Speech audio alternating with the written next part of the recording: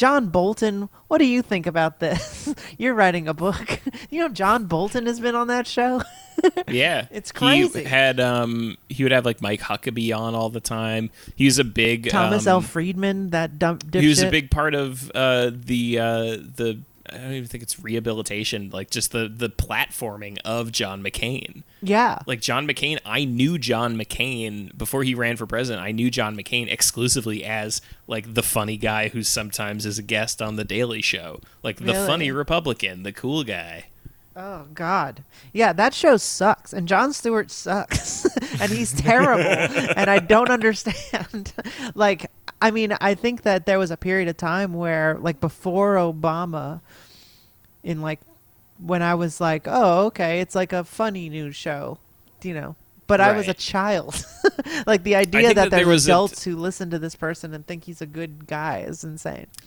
I think there was a time where, like, I don't even want to say, because it wasn't like there's two ways of thinking about this, right? There's this pre-awakening time when nobody was a leftist and everybody was a liberal, right? And people are like, he was great during that time when none of us were leftists.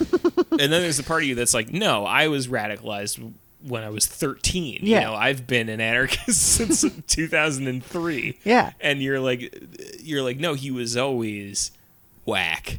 And what he was the one bit of light that would shine through the Bush years exclusively because of the fact that, like, what the Bush years felt like, to me at least, was like you might die. Yes. If Like, you especially for like a young man, like the Bush years were particularly scary because it's like there could have been with all of his like little romps in the Middle East, you're like, I don't know that there's not going to be a draft, and I'm 16 as he's declaring all these little wars. Yeah. It's very Oh. easily possible that Sure. in 2 years I'll be drafting age. Yeah, that makes sense. I just remember the Bush years feeling like people were mad at me for criticizing everyone involved. Mhm. You know what I mean? Like, I mean, I was just like, well, they're all terrible. Like, but my dad was like, well, George Bush seems like kind of a dumbass, but I'm voting for him because they're Right. Republicans or whatever. But like, I was surrounded by a bunch of, semi-radical anarchists and shit. And, we all just didn't like the government. But like, as a show, it didn't feel very offensive because they were pretty irreverent. He's a comedian or whatever, and he was a satirist. So it felt like, oh, it was nice that somebody was sort of being like, yes, this is really stupid and really bad.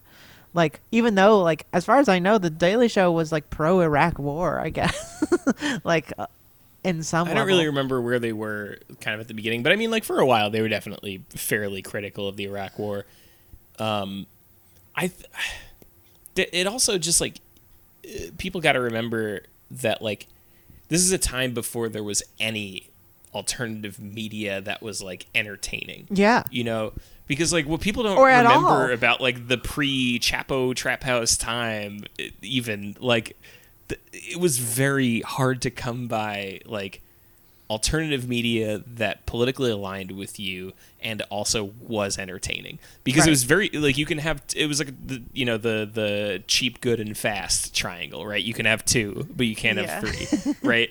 And so like you can have like funny and like politically aligned with you, but like it's not going to be good. Yeah, no, no, and I mean, I try to tell people this a lot, especially people who are younger than me, is that like, you have to be a little bit easy on people. Like, I try to be.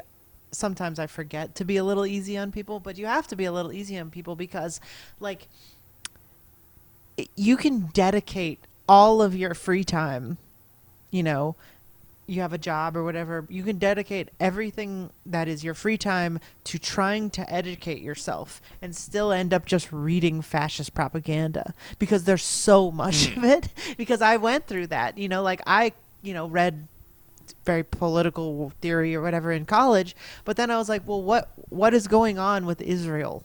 Like, what is going on with Syria? What is going on in Iran? Like, where do you find out about any of that stuff? And what you find is like anything that the New York Times recommended in the early 2000s to like 2015 was basically fascist propaganda. You know what I mean? Like, Right. it was all Steven Pinker and Cass R. Sunstein, and you know what I mean? Like, you try to be like, I'm reading real thinkers who've really considered this stuff, and like these people are insane. And all of them have an ideological purpose. I remember I loved podcasts since like 2006. I would like listen to podcasts, but like they were mostly just comedy. Right. And when I've finally was like, well, where's some good political podcasts? Like, all that existed was like Majority Report, and that shit is kind of boring sometimes. Yeah, it's pretty tepid. You know, yeah. it's like, it's not that funny. It's just like the news, and even that, you know, most people think of the Majority Report now as like the far right of the left wing podcast. You know what I mean? So it's like even that felt sort of lukewarm. Right. So yeah, it's really hard. And I mean, if you liked Daily Show back in the day, like, I don't really, you know, hold you to it. But the idea of being like, I want to hear what Jon Stewart has to think about, you know, No, he's elections now. It's like, shut the fuck up. Yeah, he had an importance at a time. He had some sort of a place in our lives, but there's simply no place for him now. No, he needs to. I mean, he's just as bad as Barry Weiss or, you know, I don't even know, David Brooks or whatever. Yeah. So he can fuck off. Yeah. And this movie can fuck off. This movie could fuck off. Speaking of, We should watch it though. we should, yeah, for sure.